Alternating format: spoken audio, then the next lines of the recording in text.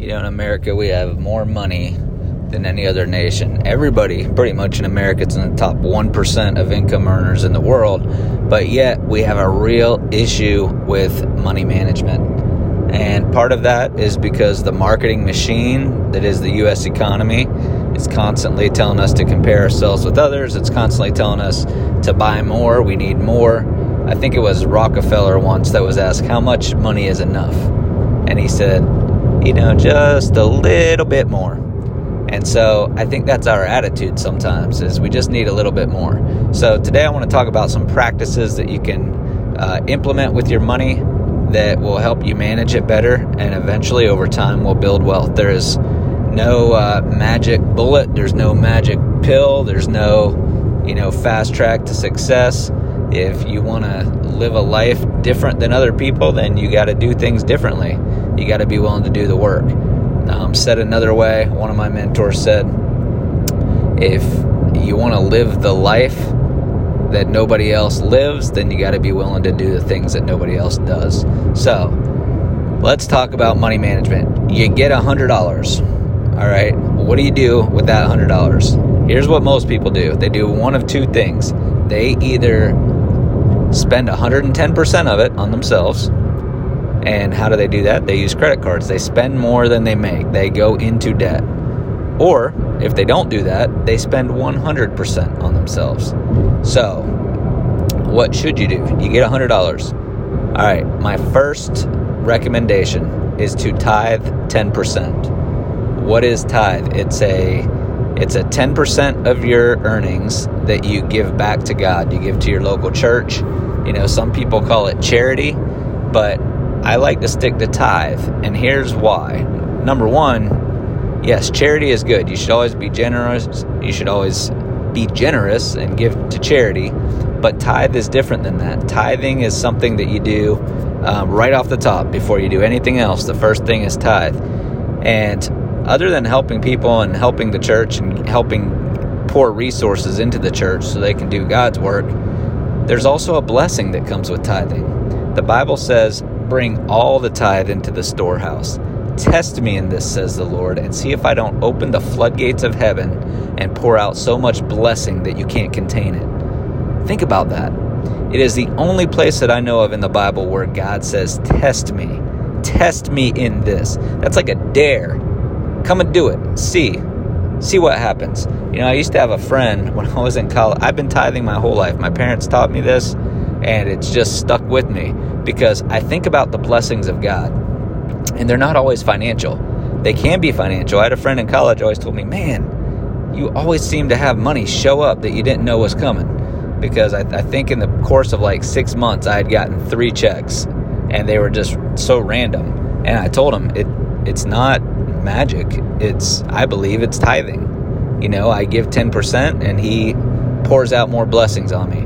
But as I've gotten older, I think that the blessings of God go way beyond the financial blessings. There's so many things that we want in life that money can't even touch. The health of our family, the lack of trauma in our lives. I'm not saying that by tithing you keep all that stuff from happening, but what if? What if you bypass some of those things in life just by tithing? Because that's the one place where God says, test me. I don't see God failing a test, especially when everywhere else in the Bible it says, don't test the Lord your God. But in this one area, he says, test me in this and see if I don't throw open the floodgates of heaven. Have you ever seen floodgates? I just saw a video because Hurricane Ian just went through Florida, and somebody got a video of when floodwaters breached a stairwell. It was a concrete wall, and it was one of those metal doors like in a hotel, and the water had built up all the way above the stair, and then it just boom bursted right through, pushed the door all the way in. And I would have hated to be the person taking that video. They obviously took off running, but it was an amazing sight to see just the power of floodwater overtaking a scene.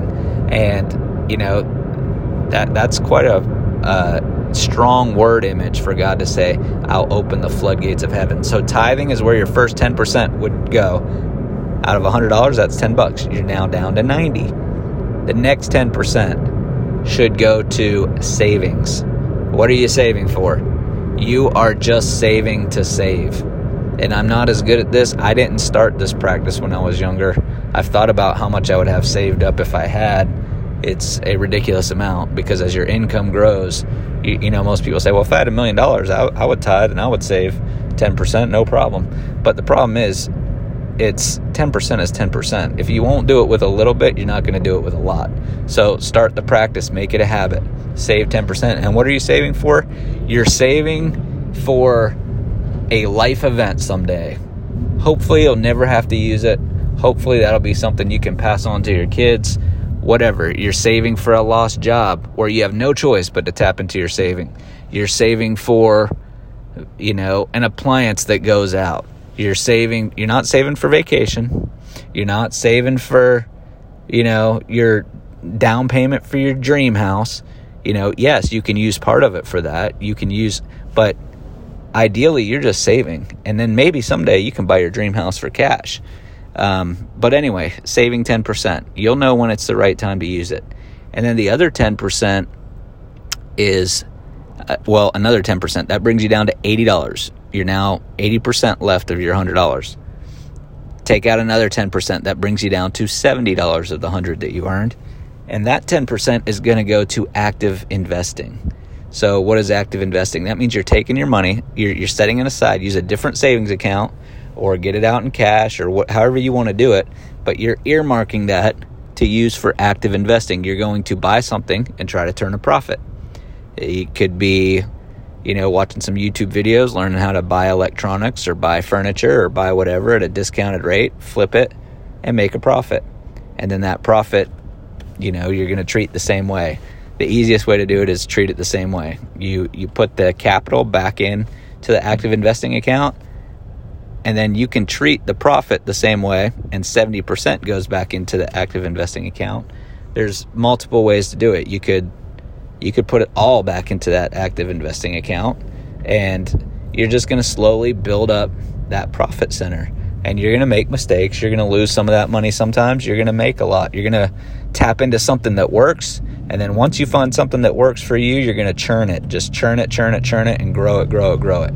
So active investing. And, you know, the thing about profits is they're not tied down by time. Jim Rohn said profits are better than wages, because profits, you know, wages make you a living, but profits can make you a fortune. And, you know, think about the people that are worth 10 million, 20 million, 100 million, $1 billion. They didn't make their money off wages. They made their money off of turning profits. Bring enough value to the marketplace, you're going to make enough profit that your life is totally going to change. And then the 70% that's left, now that is what you live on. You live on 70%. And if you start doing it while your income is low, if you start doing it now and make it a habit, then eventually when you're making more money, it's already going to be ingrained in you. You're going to get paid, and you're going to break up your money like that, and it's not going to be an issue. And over time, it's going to build wealth.